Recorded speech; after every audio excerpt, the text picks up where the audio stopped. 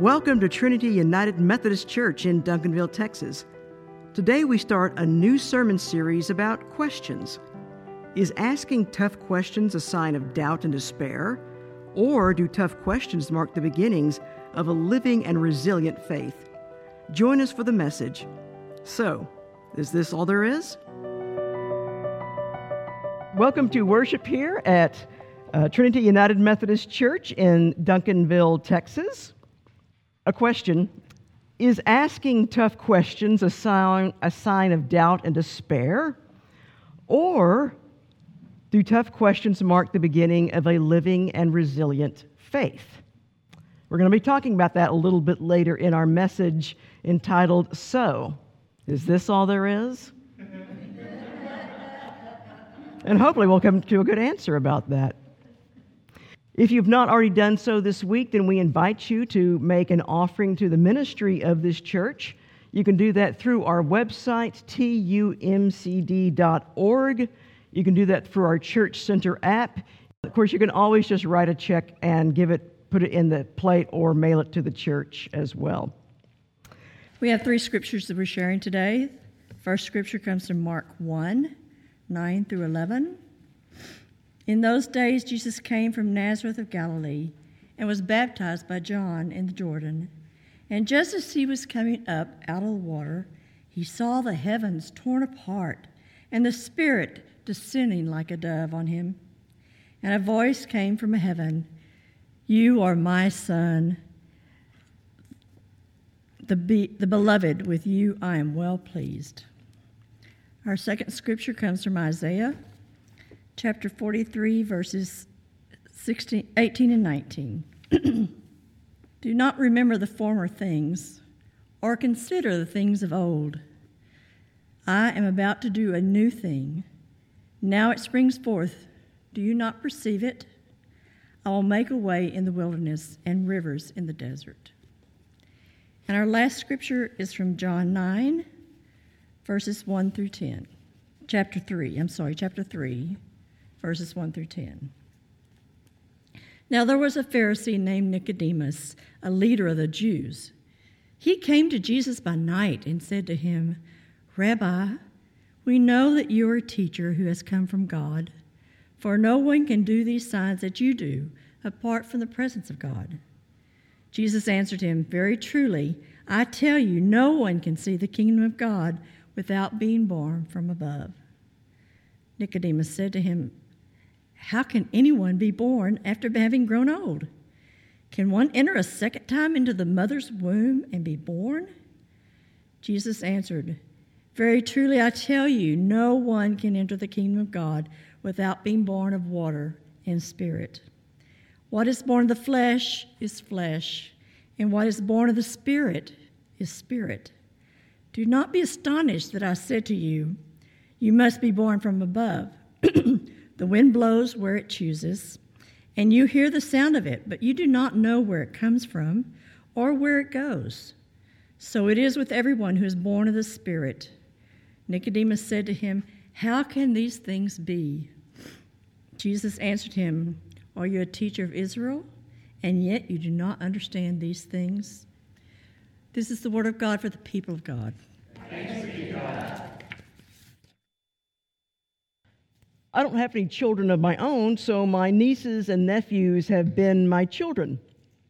Now, they're all grown now, and over half of them now have children of their own. But in years past, I had the opportunity to occasionally babysit my nieces and nephews. Most of the time, it was just for a few hours, but a few times it was for overnight. My nephew Matt is 42 now, but when he was in the 5th grade, I was babysitting overnight, and his friend George was going to spend the night. And I was directed to make sure they both were in bed with lights out by 11 p.m. because it was Friday night, and their baseball team had a tournament to go to the next day, 11 o'clock. At 11:30, I went into the kitchen, and while they had their lights out, I could hear they're still awake and they're still talking. So I opened the door, and I said, "You boys need to stop talking and get to sleep. You got a big day tomorrow." There was a moment's silence, and then I heard little Matt's voice coming out, cutting through the darkness. "But we're talking about Jesus." Well, what am I supposed to say? Stop talking about Jesus right now and go to sleep. I think I said something like, well, wrap it up soon and get to sleep. I closed the door and I still hear them they went right on talking about Jesus for another 15 to 20 minutes before they finally drifted off. Now, I think I did the right thing that night by not enforcing the letter of the law. Matt's friend George actually ended up going to seminary and working as a pastor. And I do think it maybe was just a little bit of payback for what I put my own parents through. Because you see, ever since I can remember, I've been a night owl. As a child, I was forever pushing back against my bedtime and routinely disregarding it. And sometimes I would get in trouble when Mom found me still up long past midnight. I got sneaky. I got to where I would take some of the books off of my shelf and stack them on the floor behind my bedroom door so my parents couldn't see the light coming underneath the crack at the bottom of my door. And so what was I doing up so late? Well, more often than not, I was reading the Bible. And it was really difficult for my parents to come down too hard on me for reading the Bible. I mean, you usually want to encourage your kids to read the Bible. And just like Matt's friend George, I did end up going to seminary and becoming a pastor. Now, I'm not sure what it was about the night that brought out the biblical scholar in me or in my inspired young nephew. And the thing is, I still do my best work at night. You see, there's something about the darkness that I think focuses my mind and allows me to ask questions and to seek answers that may not be visible in the glare of daytime. And see, perhaps it's only in the dark where the light becomes most visible. As Kathy just read, our passage from the Gospel of John begins with these words. Now, there was a Pharisee named Nicodemus, a leader of the Jews. He came to Jesus by night and said to him, Rabbi, we know that you are a teacher who has come from God, for no one can do these signs that you do apart from the presence of God. So why does John in his Gospel make a point of saying that Nicodemus came to Jesus by night? And this has been a subject of speculation among biblical scholars. It reminds me that prior to the Civil War, slaves were only allowed to go to church at their master's discretion, and some were never allowed to go. And so to compensate, some of the enslaved persons would meet clandestinely in the dark at night in order to worship. So for them, Nicodemus was one of their favorite biblical characters, because they too came to Jesus in the dark of the night. Others have speculated that despite being a Pharisee and the member of the Sanhedrin, that is the Jews' ruling council, that Nicodemus was afraid of what the other Jewish leaders would say if they knew that he was talking to Jesus. So he came by night in order not to be detected. Later in the Gospel of John, however, Nicodemus publicly defends Jesus and assists in his burial. Now, most scholars today point to John's use of symbolism, the symbolism of darkness and light, to explain why John made a point of saying that Nicodemus came to Jesus by night. In fact, later, it's in the same Gospel of John that Jesus makes this claim. I am the light of the world. Whoever follows me will never walk in darkness, but will have the light of life. In the symbolism of the story, as he seeks Jesus, Nicodemus has to come in from the darkness into the light that's represented by Jesus. And even then, he's confused by the light of Jesus' message, and he struggles to understand. As the Gospel of John goes forward, it seems that Nicodemus gradually does come to see and to understand the light that was in Jesus. Perhaps like me, there was something about the darkness that focused the mind of Nicodemus and allowed him to ask questions and to seek answers that were not visible in the glare of daytime. Perhaps it was only in the dark that the light could be made visible to him. Likewise, is as often in the times of darkness in our lives when we most desire to see the light. It can be after the loss of someone we love, the loss of a relationship, the loss of a job, the loss of health. It can be whenever we finally realize that our lives are not going to turn out the way that we had dreamed.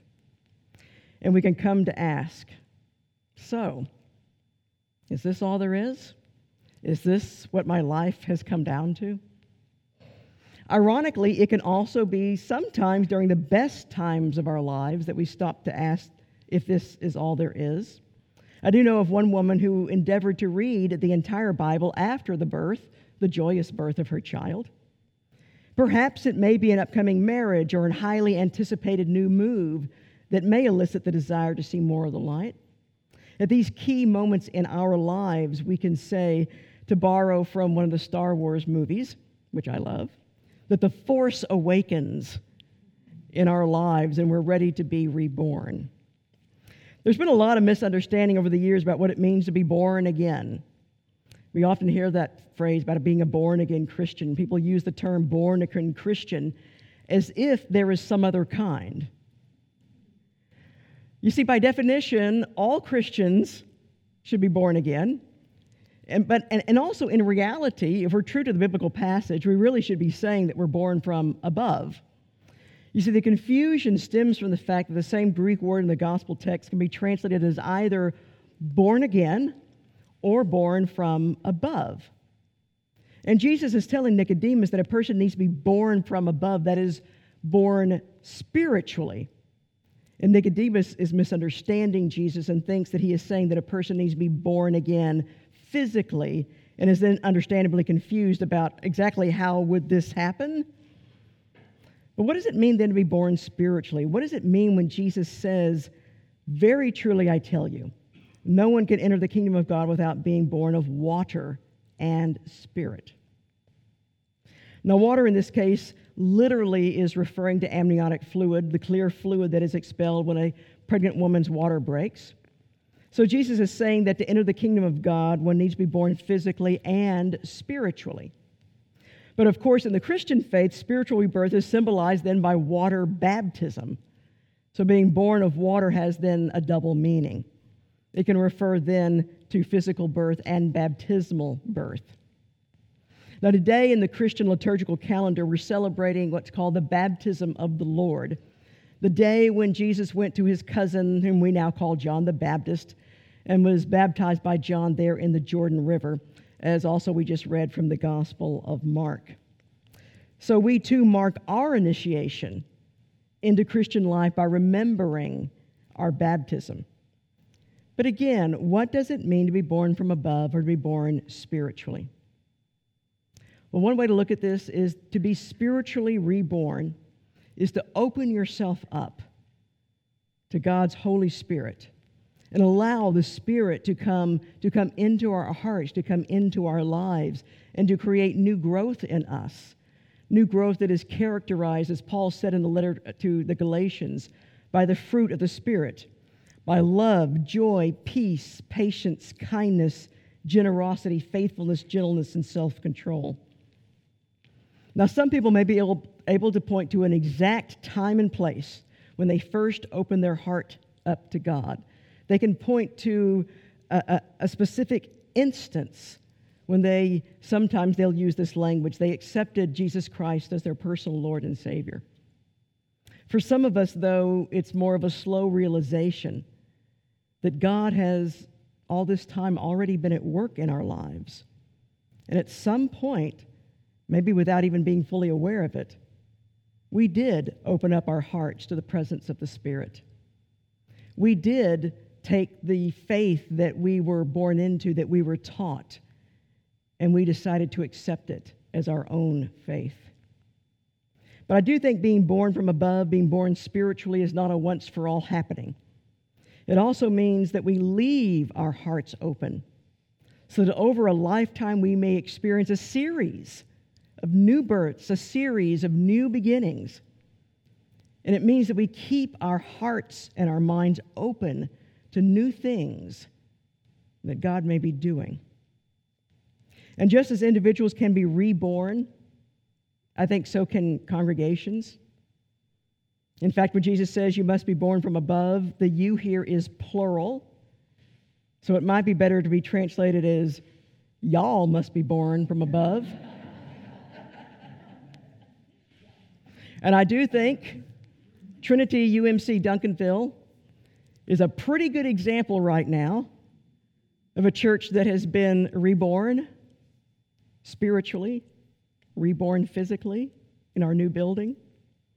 But whether as individuals or as congregations, we're neither born nor reborn in a vacuum.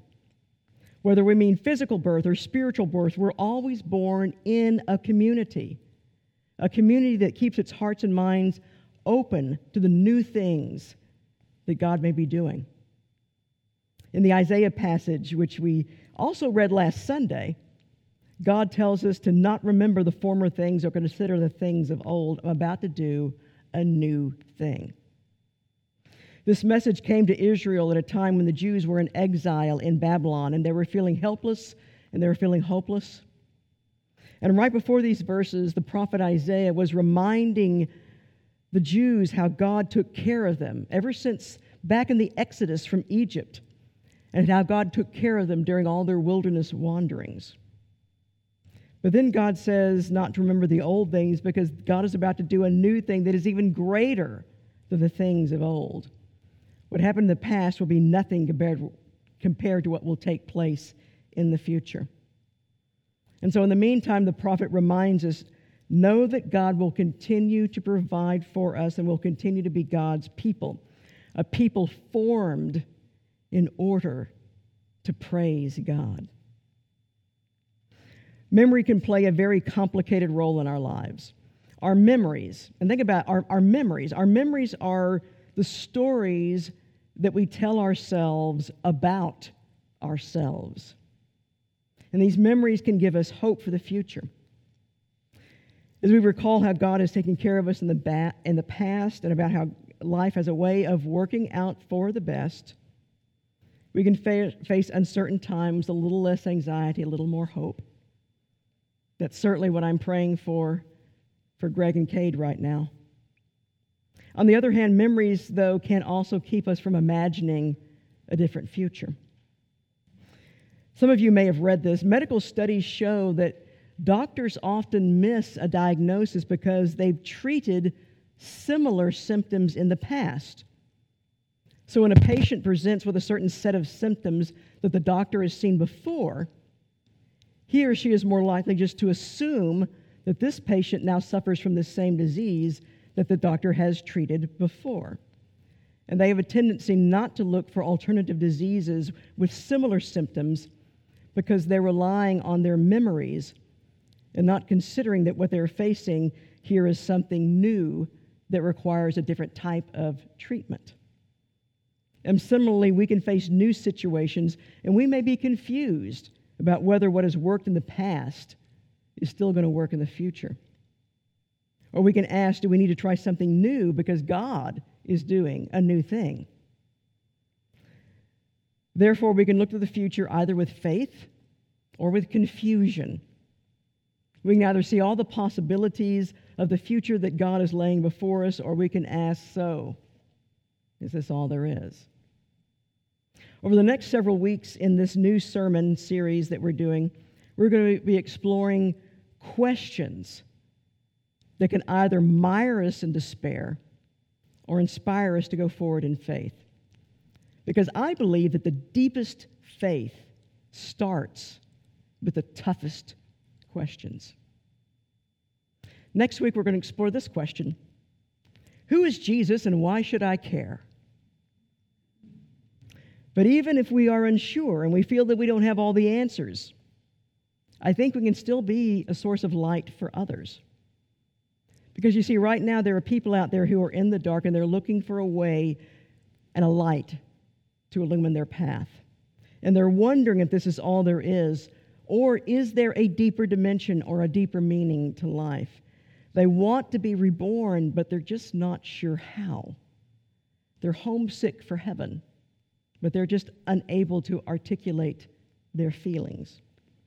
And so I think Trinity UMC can be a beacon that shows others the way. Because I do believe at the end of everything that the Christian faith provides a map for life and a path to the light, and that we can be a place where those in the dark can find their way. That is not in any way to denigrate any other of the world's faiths, but I do believe, because I know this from my own personal experience, that Christian faith does work, and it does provide a path, and a path that I know with certainty will lead us into a deeper way of living. So we can be still in the darkness and still look for light. And like Nicodemus in his search for the truth, so often it is in the dark that we see the light most clearly. It's in the dark that we can still have the innocence of children and still have the courage to talk about Jesus in the dark. Amen. Remember, you can always find recordings of our service on our Facebook page, on our website, tumcd.org, or our podcast, Jane's Most Excellent Church Adventure. In the meantime, now, accept this benediction. As you have been fed at this table, go feed the hungry. As you have been set free, go set free the imprisoned. As you have received, give. As you have heard, proclaim. In the name of the Father, and the Son, and the Holy Spirit. Amen.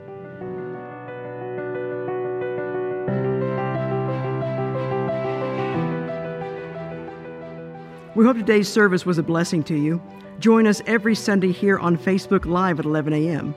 Next Sunday, we'll continue asking tough questions about faith, such as, who is Jesus and why should I care? You can always access our services through our website, tumcd.org, our Facebook page, or our podcast, Jane's Most Excellent Church Adventure. If you like what you're hearing, you can also support our ministry through your gift through our website, tumcd.org. God bless you in the week ahead. We'll see you Sunday at Trinity United Methodist Church.